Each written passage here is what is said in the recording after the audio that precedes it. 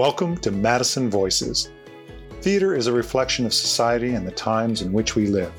We give voice to the artist's perspective on art, theater, family, and life. We want to take this time to celebrate the talent, passion, and stories of those who are part of the Madison Theater family. Thank you for joining us. I'm your host, Angelo Fraboni, Artistic Director of the Madison Theater at Molloy College. We're changing things up this week, and we talked to a lot of great artists, but this week we're going to talk to one of our designers, Ed McCarthy. Please welcome him. Hi, how are you, Ed? I'm as good as could be expected. Thank you. Yeah, these times are kind of crazy. Ed has done a lot of our lighting designs, but he's not just done lighting design at the Madison Theater. You've done it all over the country. I think you first did Molloy College for our original gala. I mean, you've been with me since the original gala, but we first met in Cats 27 years ago. Just about, yeah. And what were you doing in Cats at that time? At the time, I was working as a stagehand backstage as an electrician on the show. My family has a long history of technical theater, and so I spent, a good portion of my childhood, my high school years and college years, working as a stagehand, and then tried to leave the business. Got an undergraduate degree in economics and biology. That didn't work out too well. Came back into the business and ended up eventually going from being a stagehand into being a designer through a series of amazingly wonderful circumstances and contacts and opportunities. But when I met you, I was still in graduate school probably when we met. Right. I remember you studying backstage. You always had your books out. Yeah, or asleep. That would have been me. That's always good. The stagehand sleeping during the show. You know why? Because we're all like graduate students or something. Exactly. Maybe not. But you didn't start as a stagehand. You were a dancer, if I recall. Yes, I was in high school and college. I was thinking seriously about becoming a performer, and spent a lot of time taking a lot of dance classes around New York City in the mid 80s. All the classic people that we talk about now. Of course, none of your people watching the show will know any of these names. But setting tap with Phil Black and jazz of Chuck Kelly and ballet of Jay Norman and Betsy Haug and all these other people. And David I decided eventually that I liked class more than I liked performing and auditioning. So I kind of just let it go. I liked the physical challenge of it, but it didn't thrill me to get up in front of people and do it. Right. But what's fascinating to me, Ed, is that you wanted to be a performance major, but you decided not to. You start becoming a stagehand. Then you go to school for economics and biology, and then you end up a lighting designer. I mean, what was that? What how did you get into lighting? Well, I had all through college, I had worked part-time as a stagehand and on many shows on Broadway in different theaters. And so I worked with a lot of great designers over the years, but in a different capacity. And I got to watch a lot of great designers work over the years. And I've always loved lighting in the background, as it were. And when I was an undergrad at NYU in economics and biology, the only outlet for theater in the university was a group called the Washington Square Players, which was the university-wide amateur theater group, as it were. There was there was Tisch, School of the Arts, but all the performances and productions at Tisch, you had to actually go to Tisch to be part of. This is the one chance for biology majors and business majors and whoever to actually be in a show, just like a regular college would do. And so I worked on a lot of their shows, in their shows, backstage on their shows, and became part of their administrative committee, which was part students and part faculty. And also on the faculty was a man named Hal Easton, who was a PhD candidate for production through the Department of Educational Theater, which is not part of Tisch. It's actually teaching people to teach theater as opposed to teaching people to do theater, which I always thought was a little bit odd, but it exists. It was there. It's part of the School of Education. And he gave me the opportunity to go to the Edinburgh Fringe Festival with a group he was putting together. And so for 3 summers, I spent 6 to 8 weeks every summer out in Edinburgh, rehearsing in London and then going up to Edinburgh for 3 or 4 weeks. And the first year we did Your Good Man, Charlie Brown. I played Schroeder. Nice. and did the lights. And then the second year we did 2 shows. We did Pippin and we did Uncommon Women and Others, a Wendy Wasserstein play. Mm-hmm. And I was in Pippin and I did the lights for both. And then the third year, he did 6 shows and I just did the lighting because I was like, I cannot be in a show and light 6 shows and rep. So I gradually got into it. Then he did some shows off Broadway that I lit, and it was just sort of on the back burner, but I really enjoyed it. And then when I got the job at Katz, I said, this would probably be a good time, if ever, to go back to school because I had a real job. I had an income. It was steady. It wasn't going anywhere. And so I went down to NYU and I applied. And I got in. And then 3 years later, I got out and, started doing all the associate work that designers do when they get out of school, working for other designers and trying to make a name for yourself. And, 20 years, something later, I'm here. Yeah, one thing, 20 years. Yeah, one thing I know about you is you're one of the fastest programmers.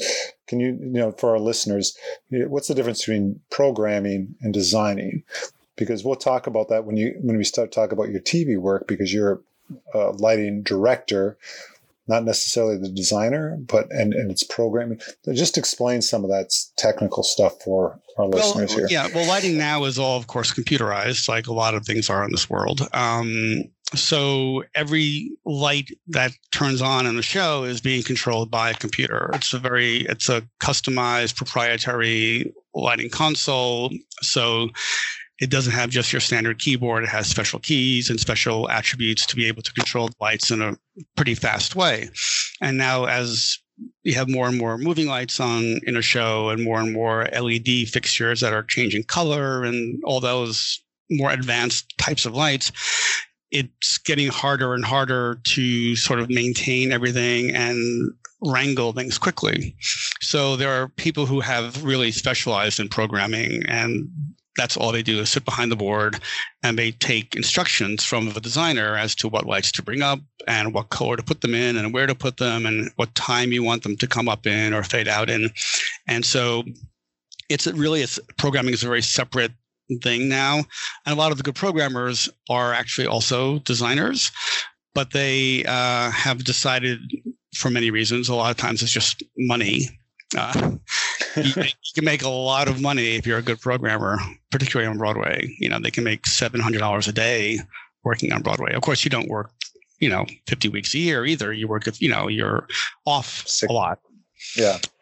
You're in tech for 6 weeks and then you could be off for a month, 2 months, and then, something else comes up. But the good programmers have a way of being able to get in and set up their lighting system and set up the console so they can access everything quickly. And the best ones actually work almost as your associate. They contribute to what you're doing as opposed to just taking orders from you. I much prefer to work with a programmer who will make suggestions to me, like, right. Or they might see something that I'm missing, like, there's this light hitting that thing over there, and do you want that? Or, and they're also often up in the balcony a lot because they like to have a good view of the floor. Mm-hmm. Of the stage, because a lot of times the floor can get messy with all sorts of different lighting things going on, and you might not see that in the orchestra where you're sitting. So by them being up in the balcony, they have a better view of that, and so they also keep me honest about what's going on upstairs. For Malloy, I end up doing a lot of my own programming because it's such a fast process. Yeah, talk about that. I mean, we tech shows in sometimes hours, not just in hours. Right? So on Broadway, before we start, on Broadway, you can have 3 to 6 weeks of tech. If it goes out of town, you can have 3 months out of town to relight and do things. So, and at Molloy, we sometimes have to do shows like the Princess show, for instance. We do in 3 hours. We have only 3 hours in the theater. Yeah, a lot of times on Broadway, you might spend 3 days on one number, one big musical number. But it's also because you got me involved at the beginning at Molloy when it was still under construction. I remember walking into that building and it wasn't finished yet, right? And I put together a repertory plot for the college, that would stay up in the air 190% of the time, say, right? And could be used for many kinds of different concerts and different kinds of shows. And so I know the space really well, and I know the rig really well, and I know how to use it.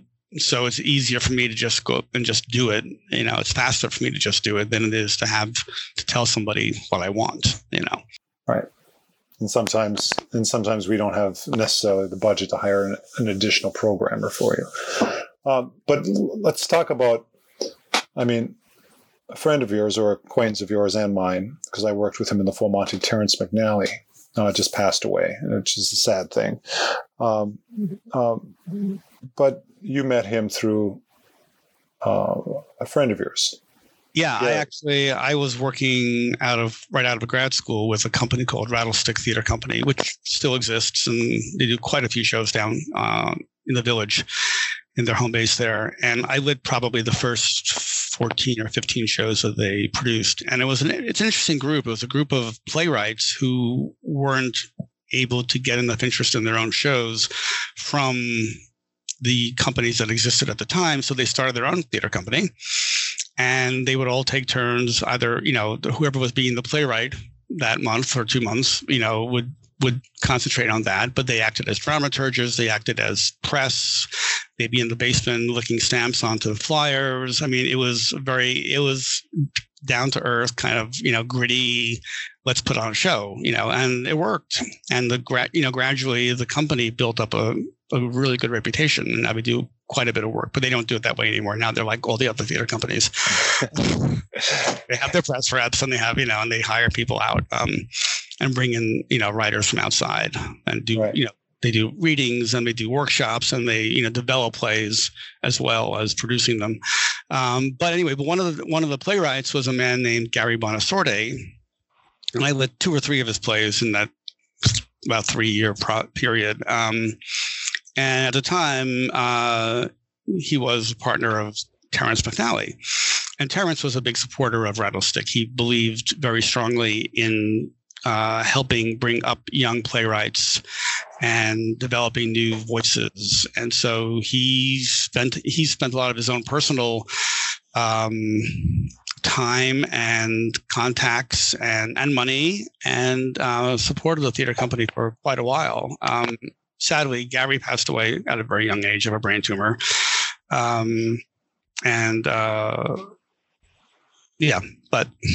But I've known Terrence. I knew Terrence since 96 or 97, probably. Right. And he was a generous person. Nice man. Very nice, very, very nice man. Yeah, amazingly down to earth and modest, and was a voice that we needed, and when we needed it. Absolutely. But at the Rattlestick Theater, their lighting plot doesn't have a lot of convention, or not a lot of moving lights, not a lot of intelligent lights. I'm sure they have some color changing lights now that they use periodically, or they rent additional gear as needed. But it was very basic, very simple. So, designing for a show at the Rattlestick and designing a show for Broadway. Talk about the differences and the challenges on each of those. Well, that's a leap. But it's a big leap. Yeah, whenever you approach a project, the first thing you have to think about is scale, right? So you're looking at, everything from the scenery to the costumes to the lighting to the space you're in. What is the scale of this piece, right? So you're not going to have to worry in a theater like Rattlestick that has a 18-foot wide stage and a 12-foot high grid, that you're going to have 36 Rockettes out there you have to light, or these huge dance numbers. They're just not going to do that kind of a show. They don't have the space. They don't have the dressing room space. They don't have the physical ability to do that. So they don't even think about doing, that. They don't do revivals of Annie Get Your Gun there, So you start, they'll do very small pieces, two-person shows, three-person shows, and they're much more intimate, and they're more drama and comedy, and often very little music usually. We did one show with a big dance number, but that was an odd piece. But but they so you have to approach it in a very sort of dramaturgical way. You read the script, and you say, okay, what is first of all, what is the environment these people are in, and then secondly, what is the sort of emotional environment that you have to try to create as well on top of that.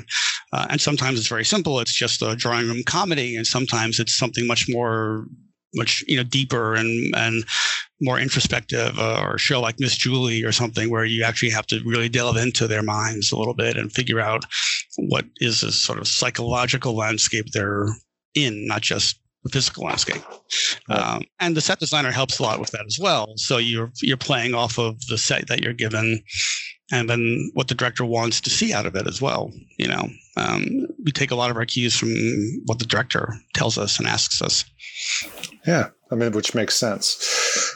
It makes sense. But when you light, the first thing you ever did for me was a little cabaret up in the Poconos. And that's when we came into a place and we had to sort of build the entire rig from scratch.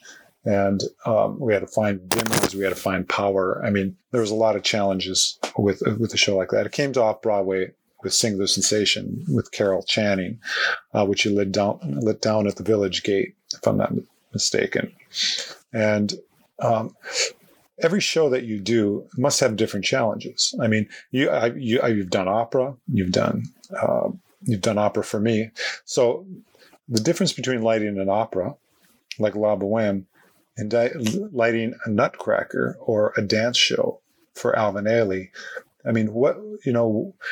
you're looking at different position, different lighting plots, different. How do you approach those different things? Because you have to teach this also. You teach at NYU.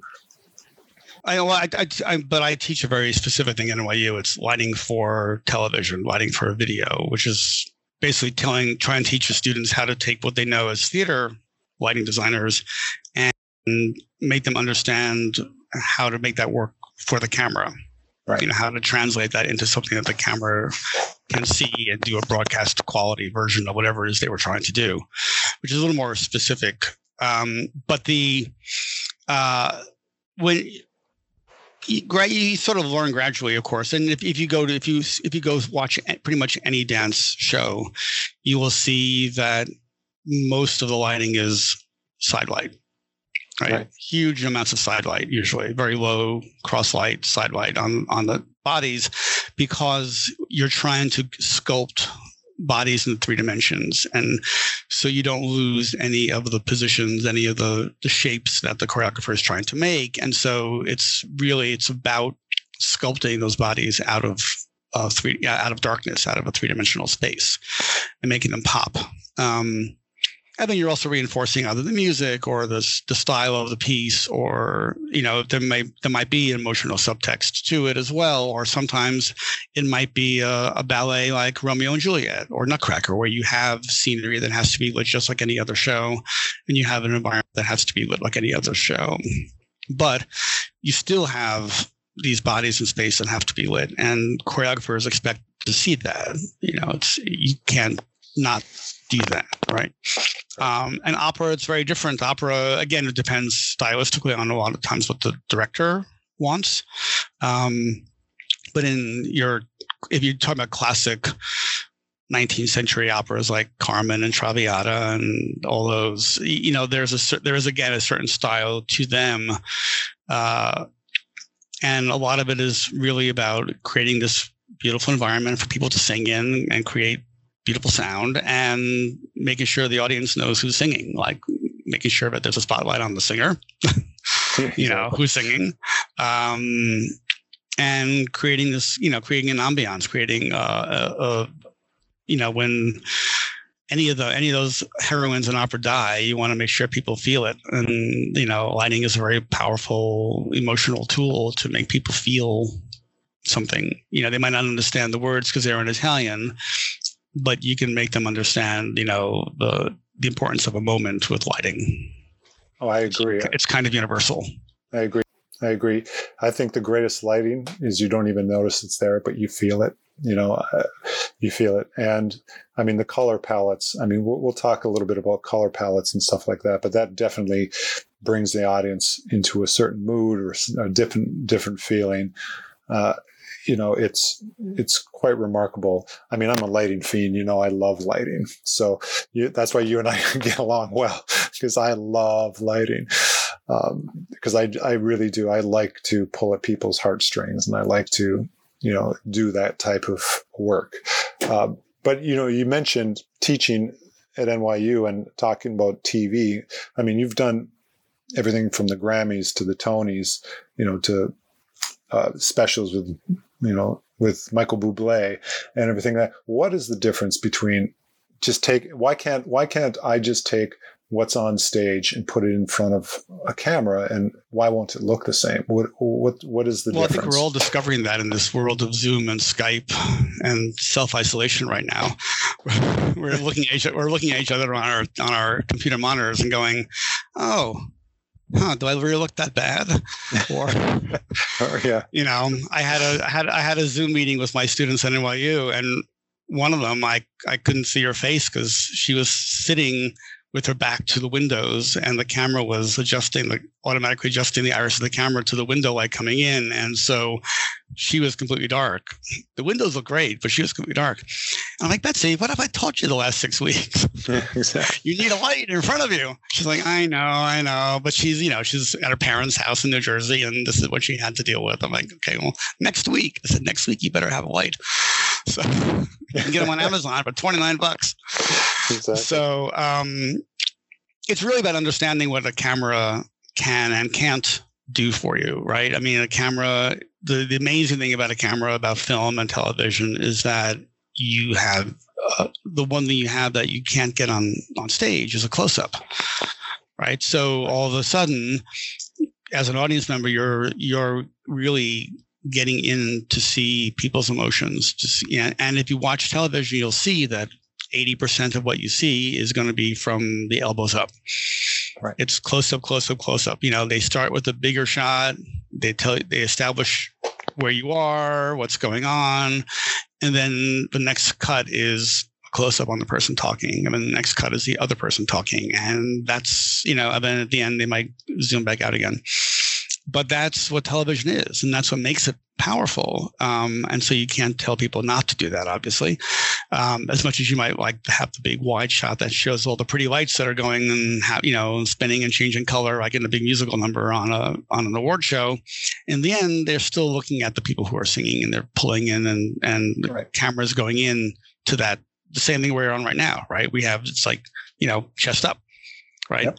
And so you have to understand that becomes the most important thing that you do, is to make sure that close-up looks good on camera. Everything else is secondary. So once you understand that, and begin to understand what the camera can and can't do, so the camera it's an artificial eye, right? So, and they're getting better, but they only have so much range. They can only get taken so much light or so little light and still be able to function properly. Unlike your eye, when you walk out the door from, out of your house with the lights off to daylight, afternoon, sunny day, your eyes automatically adjust so you can see. The fact that it's a different color temperature than the inside of your house. Your house has tungsten lighting. You go outside, it's daylight or it's rainy or it's cloudy, and everything is a completely lit in a different light, but your eye adjusts. And so people don't look blue or amber. They look like people, right? I mean, your eye, actually, well, it's really your brain that's doing it, but it's the optics in your eye that tell the brain, this is where we are, and your brain adjusts.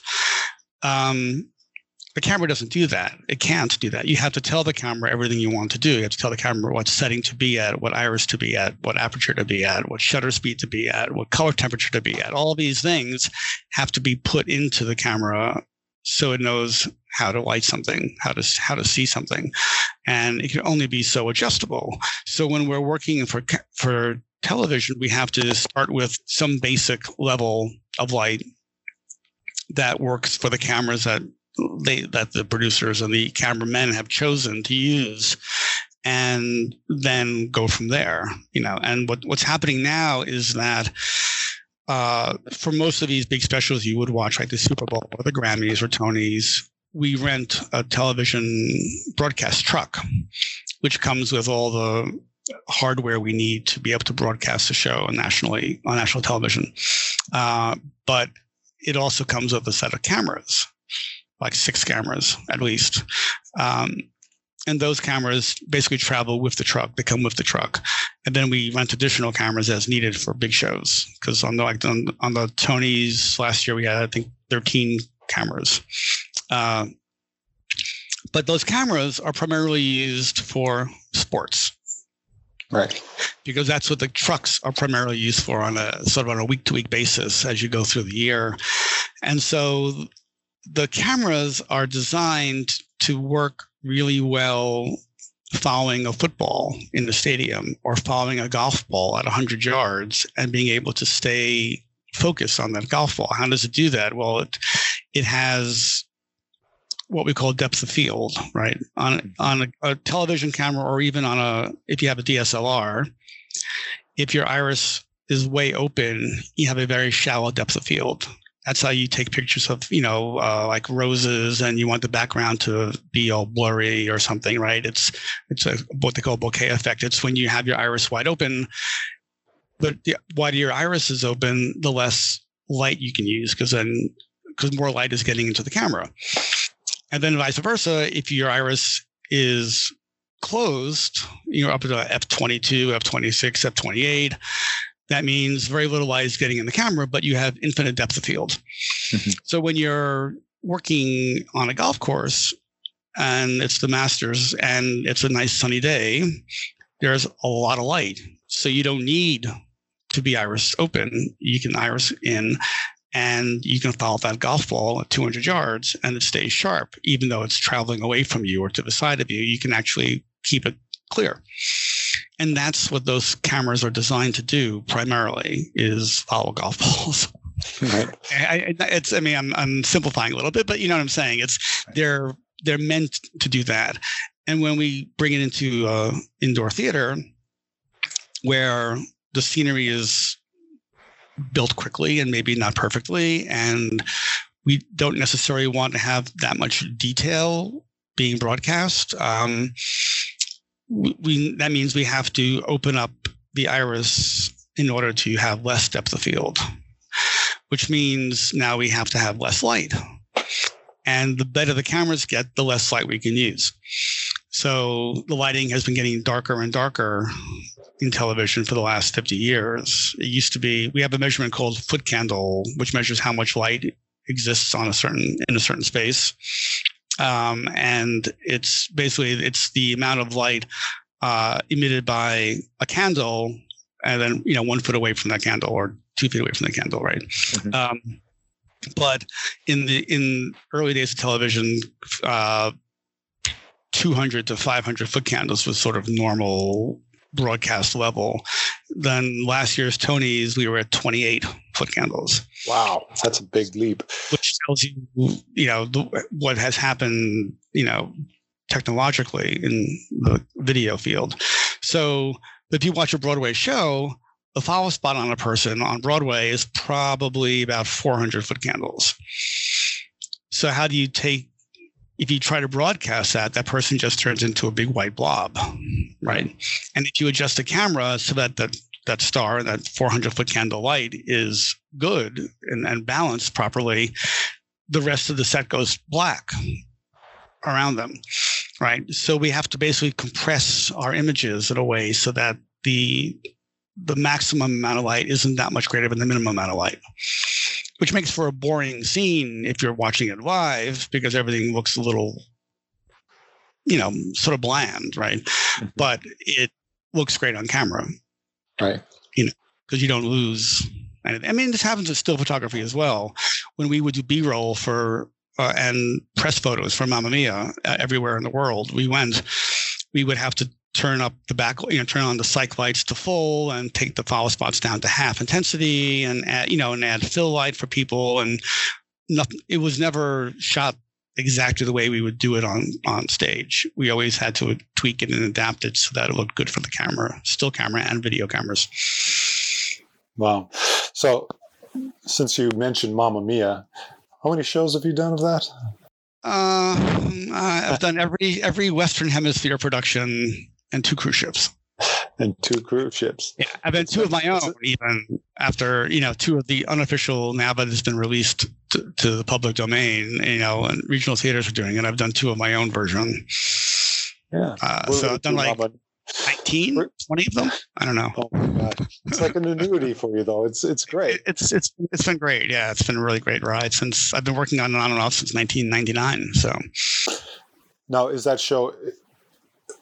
a basic plot that was given to you that you just program in and it's sort of rote, or do you have leeway on that? How does it started like that work? Way. And of course, it started much bigger. The Toronto company was quite large, and the first national tour was quite large, and then Broadway was the biggest, and Broadway and Vegas were the biggest versions of the show we ever did. But by the time the tour closed about 2 years ago, and apparently it's coming back in a year or so, it had to fit into 4 trucks. So the look of the show, even though it looked like Mamma Mia, it was very different in the way it was built. So right. Building it to tour is very different, so, but all the effects were the same. And so if you looked at any given scene, it looked like the original looked smaller, but it looked the same, which is kind of crazy. It's interesting because you talk about tours and sit down companies. Now on a tour, because of finances and stuff like that, you have to fit so much lighting in a truck. What you can only take out 4 trucks or 2 trucks or 3 trucks. What's the challenge? I mean, do you have to use some rep plot? Like when you come into a performing arts theater, say like the Madison Theater or Fifth Avenue in Seattle, do you use their rep plot, or you just strip everything out and just put up your toured plot? The major tours use their own equipment. It's too difficult to try to, because you're coming with your own lighting console because it has a show pre-programmed on it, mm-hmm. just like you have your own sound console. It's hard to. Sometimes it could be hard. You can't just take any light and replace it with another light because the parameters are different, the quality is different. So the 90% of the rig has to come with the show, basically. So what we do is we bring in, on Mamma Mia, we would bring in everything over the stage. Most theaters, when you rent a theater, come empty. Right. If you rent a Broadway theater, there's nothing in it. So everything, and anybody goes to see a Broadway show, everything you see in that theater, every light, every speaker, everything except for the seats and the walls are pretty much rented for that production. So we bring in everything overhead, all the scenery, the lighting, sound gear that fits on the stage.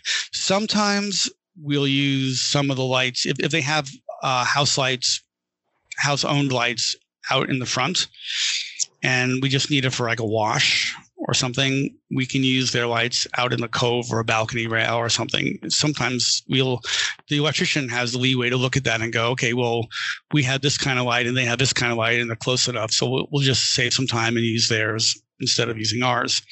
Does that call come from the house, or does that call come from the traveling electrician? It's the electrician who decides. Yeah. The house really has no say. The house has a technical rider they have to abide by, and it has how many follow spots they have to have, and how they have to work, and how much power they have to provide, and where lighting consoles and sound consoles have to be in the theater. So they have to sometimes lose seats, take out seats in the back of the orchestra to be able to fit the technical requirements of the show. Like some shows need projectors on the balcony rail, right? And that means the balcony rail has to be rated for a certain amount of weight at a certain spot on the balcony. And if they can't provide that, well, they have to provide it to get the show. But if it doesn't exist currently, they have to retrofit the theater to be able to do what the show needs. Which is why, Phantom and Miss Saigon and Les Mis, when they were touring around the country, they were responsible for renovating more big theaters in cities across America than any other shows ever. Because if you wanted them to play your theater, you had to do what. If you wanted Phantom, you had to be able to suspend a chandelier from the middle of the orchestra. If you wanted to have Miss Saigon in your theater, you had to be able to get a helicopter on stage. And so theaters like the Paramount in Seattle, they broke open their back wall, and they incorporated the alley behind the theater as part of the theater, so they could fit the helicopter for Saigon. This is that's crazy. It's crazy, But then those shows would travel with 28 trucks, not 4 trucks. So. On tours, I've been on quite a bit of tours. I've been on out-of-town tryouts and stuff like that. Load-in times. We're talking about a 28-truck tour is not going to load in 8 hours, but there's 2 or 3 truck tours or 4 truck tours that come in and have to be in at 8 hours because they're going to be performing that night. So talk about the challenges there with lighting and.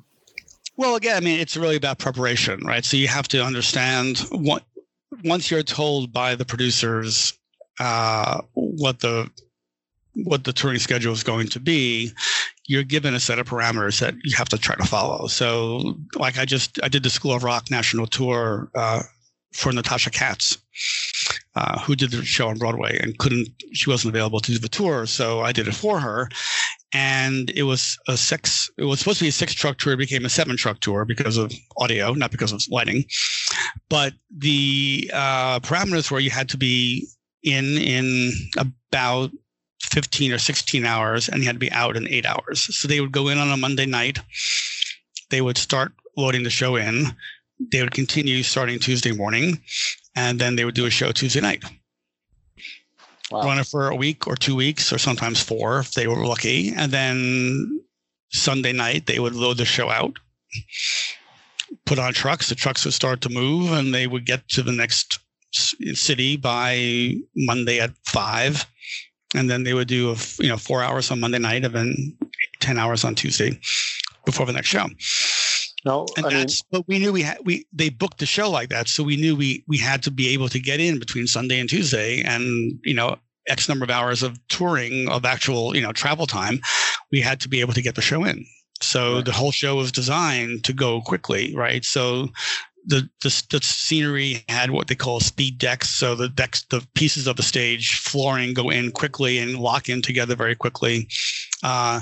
There's less automation or sometimes more automation depending on the show, but than you would have on Broadway, because the automation is limited to certain parts of the stage. So that way they only have to bring in so many automation motors, and everything has to, all the lighting is in trusses, so they can roll the trusses in from the truck, hang them off of motors, take them out to the right height, and then all the lights are pretty much pre-focused within those trusses.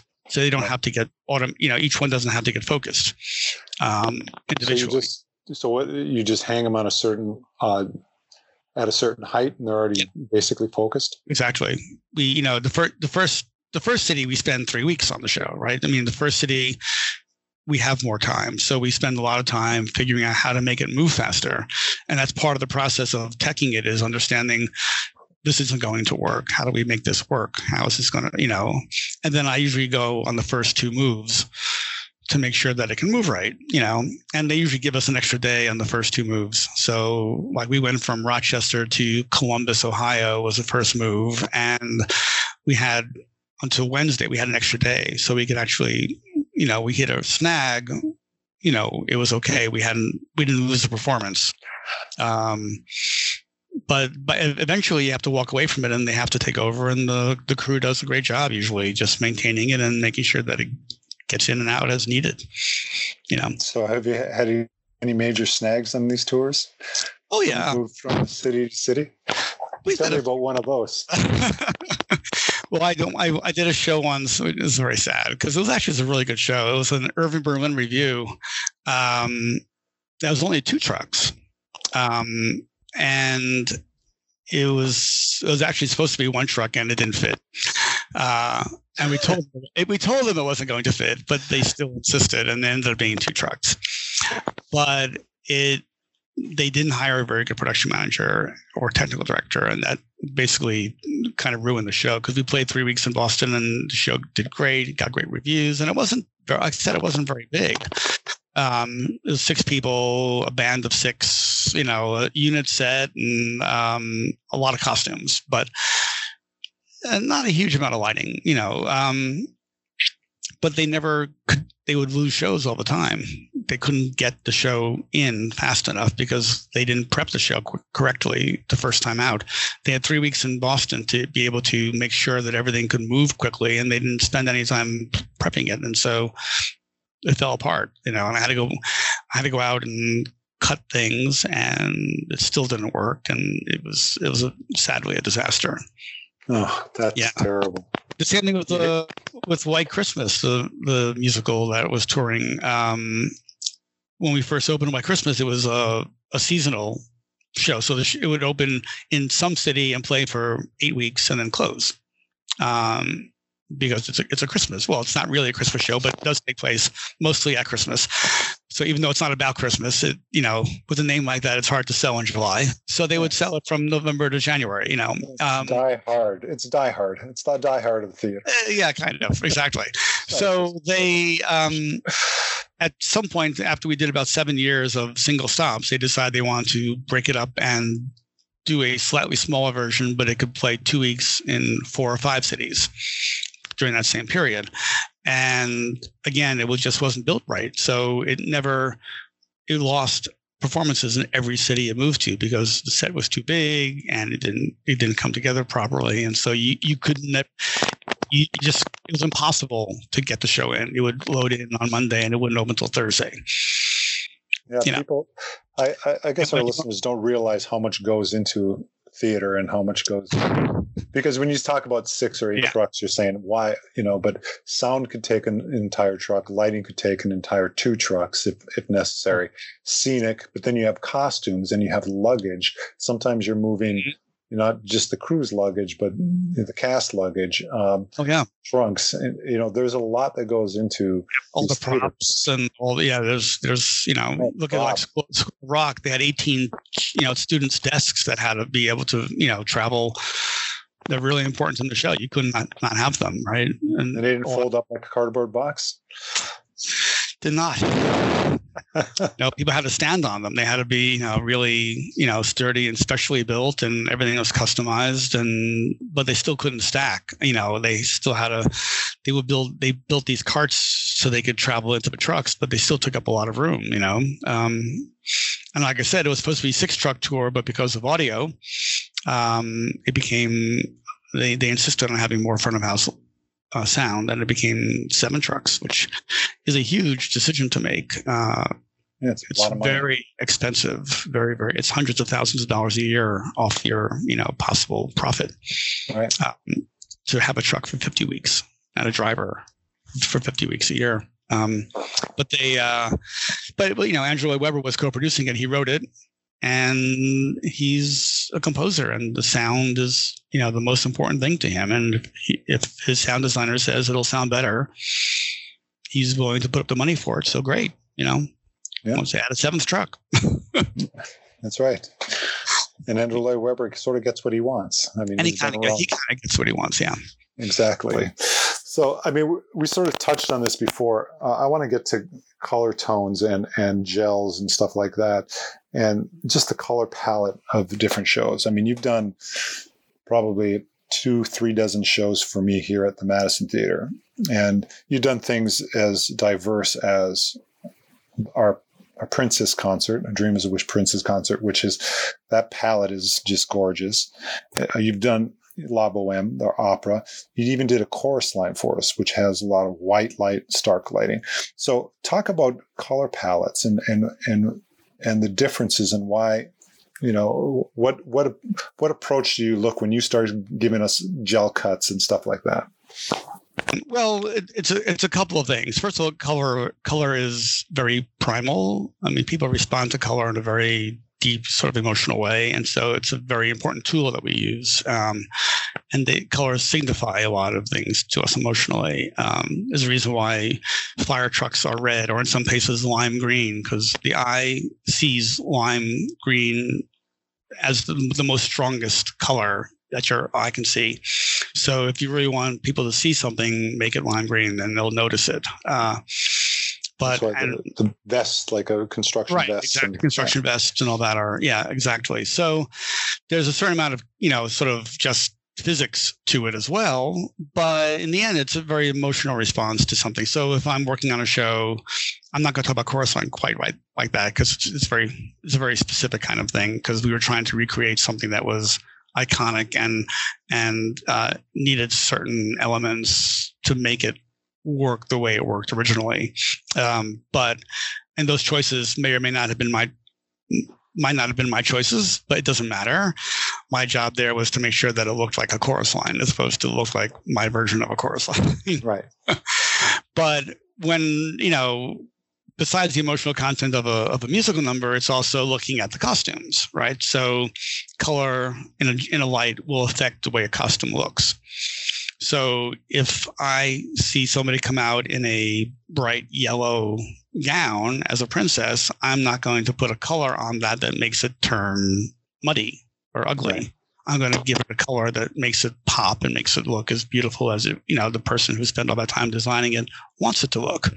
And you're limited in some ways by what you're given to light, So, but then there are times, like I just did a show at Paper Mill Playhouse, which was a musical review of Andrew Lloyd Webber's work called Unmasked, and the set was basically black with trussing and exposed lighting, and everyone in the show wore sort of funky versions of what we would call concert blacks. So they weren't quite tuxedos and gowns, but they were all basically dressed in black. So I was kind of free to do whatever I wanted, because there was very little I could do that would make people look terrible or make the set look terrible. But so then I could just use the emotional response I was getting from each of the musical numbers, or in that case also my knowledge of what those shows that the numbers came from looked like originally, and tried to maybe reference those original shows as I did the lighting for them. So they become like little insider lighting jokes. So when they do a number from Phantom, you want to make it sort of feel like Phantom of the Opera, right? And I worked on the Phantom tour for 8 years, so I know that color palette quite well, or Sunset Boulevard or Cats or any of those other shows that Webber wrote. They each have their own distinctive style musically, but also the original shows as originally produced also have their own distinctive styles. And so I tried to honor that as well as we went through a show.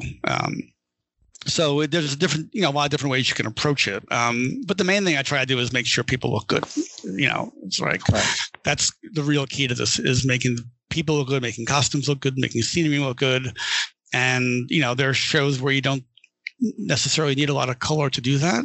And a lot of color might be inappropriate. And then there are shows where it's obvious that color is quite appropriate, and most musicals give you that opportunity, to actually explore and kind of go out there and have a lot of color, because as soon as people start to sing, you're kind of released from a certain reality. And so it doesn't really matter if somebody has a purple backlight on them, which they wouldn't normally have.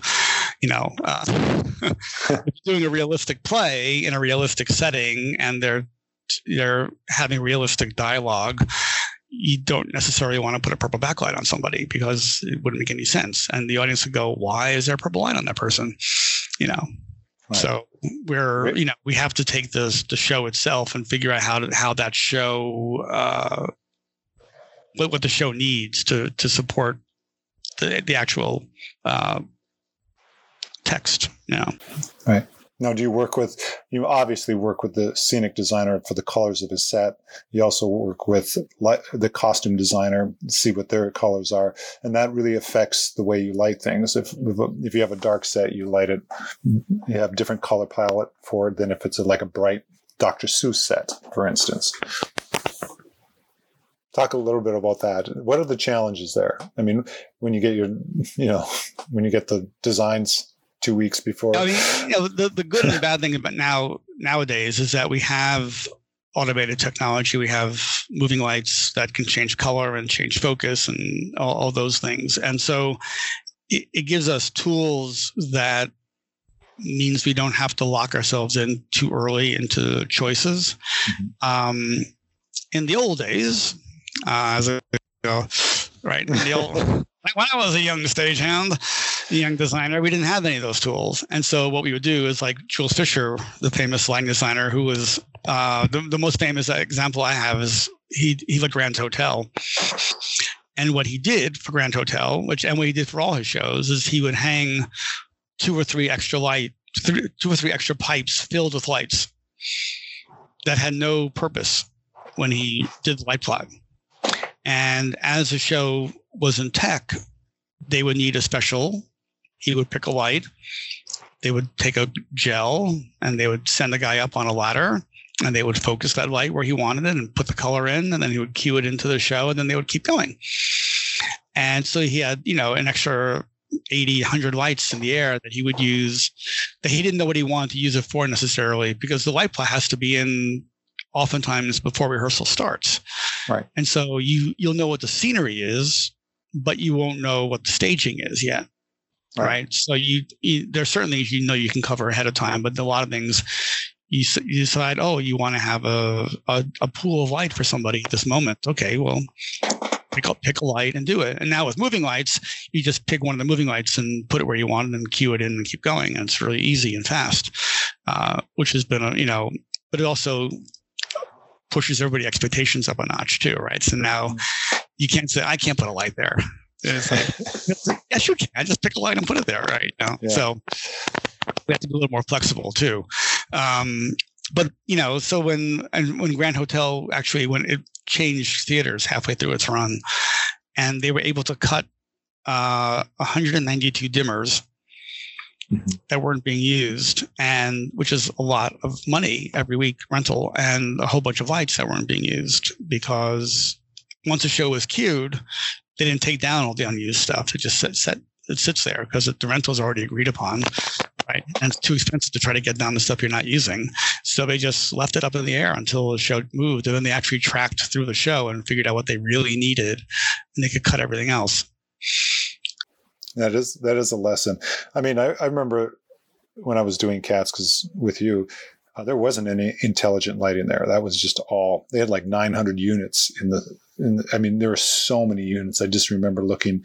I've never seen that many. And the standard plots now are, I don't even know, but there's a lot less lighting because one intelligent or LED light can do the job of 5 or 6. Yes, conventional that's lights. True. Right. But there's Broadway, there's a lot of light out there. They put a lot of lights on, in that plot. Yeah. People also, nowadays people want it brighter and louder. Right. The expectations have, boosted with, microphone technology and music that is more either rock or pop oriented and less orchestral. People expect it to be like School of Rock, expect it to be louder, and with louder comes brighter. Right. Well, I just remember watching Mamma Mia on Broadway, and that last scene where they bring on that last light thing. I mean, there's so many lights on that thing. I thought they only used it for the and what was it? The end. What do they call it? The mega mix. The mega mix, yeah. And I was like, oh my gosh. Well, yeah. So they had two layers there, right? So they had the trusses that flew in, right, on Broadway, and those lights were only used for the finale. But a lot of the other finale lights were actually lights that were used for the rest of the show that were up in the air that were also on top of that were used for color changing and stuff. Right. And on the tour, we actually cut those trusses because we couldn't afford or the room or the time to rig them or anything else. And so what we would do is we would fly in the working trusses that lit the rest of the show, and they would fly in to like a staggered height. So we actually exposed the trusses, which we had painted white, and all the lights on the trusses were painted white, and did the same idea, but with the working rig of the show. Mm-hmm. So, which worked great. Actually, it worked really well. Yeah, it was a great effect. I remember it's a great watching effect. It is. Yeah. One last thing we haven't talked about is a lot of these sets now. We talked about colors, and a lot of them have projections, and that's got to add another layer of complexity to the way you light. Yeah, well, the biggest problem with projections is that it's usually front projection, right? Because most theaters don't have the room to do rear projection because you need to have that much space behind the screen the background you're projecting on to be able to put the projector to get the full stage width of the screen. So invariably, it's front projection in most, unless it's an LED screen now, which is a whole other level of technology, and it's actually self-lit, like having a giant television set 35 feet wide by 20 feet high at the back of your stage. But so the problem with projections that if you're too bright, you will wash out the image. But if you're too dim, then you see the projections being projected on the actors who are walking through it. It's very hard to avoid that. For a projection designer to throw a projection across, the entire background of a space, there's a cone of light that's coming out of that projector, and anybody in that cone is going to get some light on them, which might not be very attractive because it could be all different colors. It could be a tree. It could be, water. Who knows what it is, right? So you have to have enough. It's pretty dim, but you have to have enough light on the people to sort of wash out that projection's effect. But still not be so bright that you wash out the actual image on the screen. So I do a combination of two things. I use a lot of side light because the side light can light the person quite brightly, but the side light doesn't hit the screen. Obviously, the side light goes off and lands somewhere the other side of the stage. So by using a lot of side light, you can sculpt the people downstage of the screen and not worry about affecting the image too much. And then I try to start scenes that use projections with less light and then build the light up gradually within the scene. So you establish the projection at the beginning of the scene where it's quite vivid and quite bright, and everyone in the audience understands exactly what it is. And then if you start building up light gradually on the people in front of it, once you've established what it is, that it stays in people's heads, and the fact that it gets washed out a little bit doesn't affect it or hurt that much, But it's a balance. You're constantly balancing and, asking for, again, if you have a brighter projector, it's great, except then it's also more light on the people, right? So, right. It's a challenge. I mean, it is. Excuse me. What's your favorite type of show to light? I mean, you do such a variety. You do, like I said, you do ballet, you do dance, you do opera, you do Broadway, you do tours, you do regional. I like musicals. I have to say, I do. I've always loved musicals. I've grew up working on them, working around them. And there's something. Maybe it's my dance background. The fact that I can count to 8. And all the little E-enders in the middle between the counts. that musically I get excited about lighting a show that has a lot of great, music in it, because then I feel like I can sort of just let that inform what I do. But I'll light anything. I'll light a straight play if I think it can make somebody feel something. Operas. I love operas. I've learned to love operas. It was hard at first because I'm not a very good reader of music. Mm-hmm. And everyone works off the score in opera, including the stage managers. And I mean, I haven't played an instrument since like 8th grade. I played the viola, and I never got that good at that. And, so reading music, I can follow music. I could, if you ask me what the note is, I can tell you what the note is. But just like in terms of like fast reading it, that's not me. So trying to keep up, going through scores of opera where it's like many, many staffs of different people singing and trying to follow vocal score, and you think you're on the right page and they're 5 pages ahead because or you think you're 5 pages ahead, but you missed a little repeat symbol, and so they actually went back 3 times. And I'm like, I just tell the stage manager, where are we? Just tell me where we are. Yeah. Well, talking about being a dancer and musical, I mean, a chorus line has a lot of musical timing with the lighting, especially with the spotlights, like in the 4th montage or the 1st montage.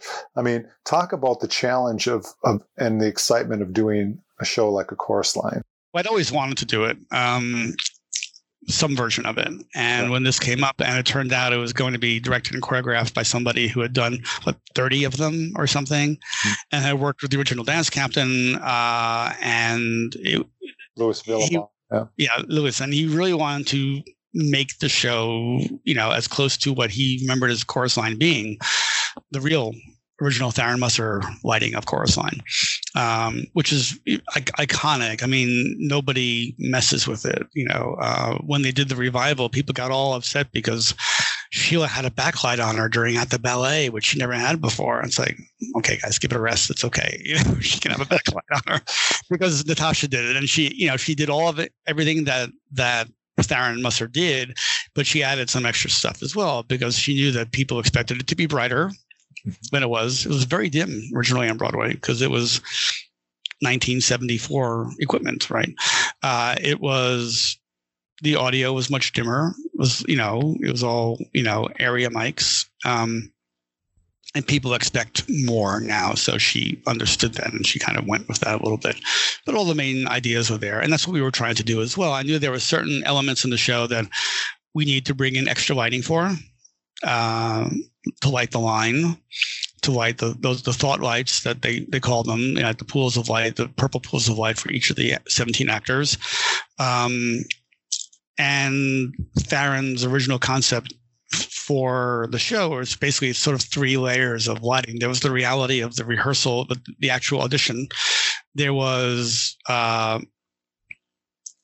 the sort of the musical numbers that were part of the audition piece, but also then there were these internal reflection montage moments that were could really choose a lot of color to take us out of the original space, right, and turned into something much bigger.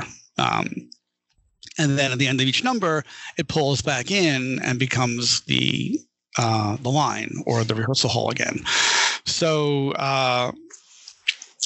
being able to track that through and make sure we could do all those elements was really important. And the actual details might not have been, perfect, but having the huge blasts of like colored side light that we could use to do those big numbers like at the ballet and Hello 12 and then the finale, and having Louis there who really understood what numbers were supposed to be, and I was like frantically going through videotapes I found on YouTube, and I got the script from the Encores version that Kim Billington had just lit, so I knew because Louis knew where he sort of knew what was supposed to happen, but he didn't have a script that had the cue numbers in it.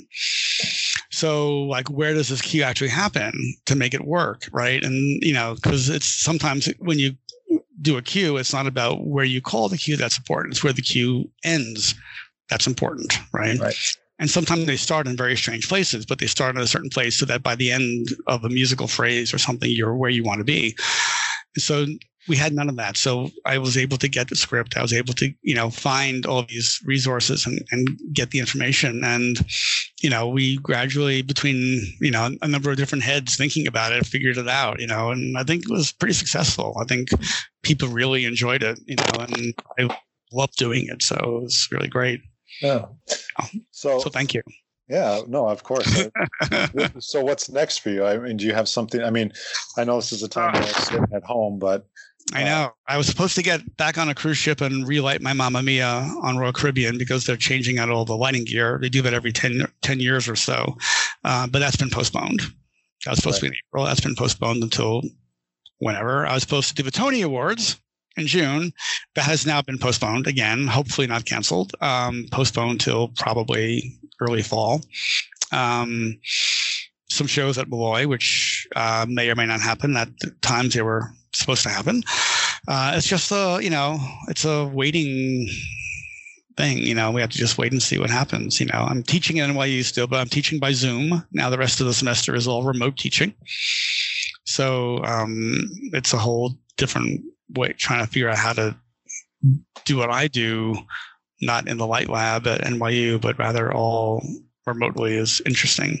Yeah. Besides yelling at them for not looking good on Zoom, which I do because this is what the class is about. So if you this is my final question for you. What's your what show or performer or whatever? What was your aha moment? What changed you that said, "Oh, this is what I really want to do"? I mean, it might have come late in the game, or it might have come early because you went to college for for something else. I wish it had come earlier because I would have made a different choice probably. But probably a chorus line, actually. Seeing a chorus line when it opened, I think in 1975, made me want to explore performing and dancing more. And getting me into that part of the business a little more strongly. And then lighting wise, I don't know. That's a good question. Probably working with Ken Billington on the Christmas show at Radio City Music Hall, because I got to really work with Ken and we're still really good friends. And he helped me a lot in my career going forward over the years. But he's like an icon in the business. He's done over 100 Broadway shows, and including the revival of Chicago and the original Sweeney Todd, and so many others that you can't count them. And he's a gentleman and a scholar, and he's in his 70s and still working and loving it. And he has a passion for it that very few people have, and he will do it till he drops. Yeah, which is, if you love what you do, you never work a day in your life, right? Exactly. That's how he feels. He's in his office every day, and he just loves the politics of it. He loves the lighting. He loves the prep. He loves just the whole world, So because you are creating a world, you're creating, a whole, vision of someone's work, but you're creating for the audience. We walk into a theater and we sit down and we're transported into someone else's world. Right. And I always say, tech can either make or break a show, lighting, sound, all the different elements, because there's so much that goes involved in it. And it can really enhance a playwright's work, right, or it can destroy it. And we've seen both sides of that, which is great. So if you had a dream show or a dream role or show that you could light or even act in or star, what would Ed McCarthy just say, "This is what I want to do"? Well, if I had a dream show to light, it would be probably Sondheim's Follies. Oh. And or Sweeney Todd. Oh, really? They're two of my favorites, and they tell such amazing stories, and they're so atmospheric, and they're all about lighting. And I would love to get my hands on those at some point. We'll see. Fantastic. Okay, we're just going to leave it there for today. Thank you very much, Ed McCarthy, lighting designer extraordinaire. You'll see Ed or his lighting designs this summer at Madison Theater. We're probably moving our carousel to the summer along with All Shook Up, but he'll also be lighting Squirrel Screams, which is a play that we spoke last week with Lindsay Timonton and Joe Ritchie. So until we talk to you again, we'll keep the seats warm. Thank you. Bye-bye. I want to thank producers Kathleen the Machine Marino, Eileen Swagger Sweeney, and the VP of Advancement Edward the Terrific Thompson. Technical support and editing by Calvin the Great Guevara Flores. Graphic designs by Francis Bounton Bonet and Sarah Prancin Palazzolo.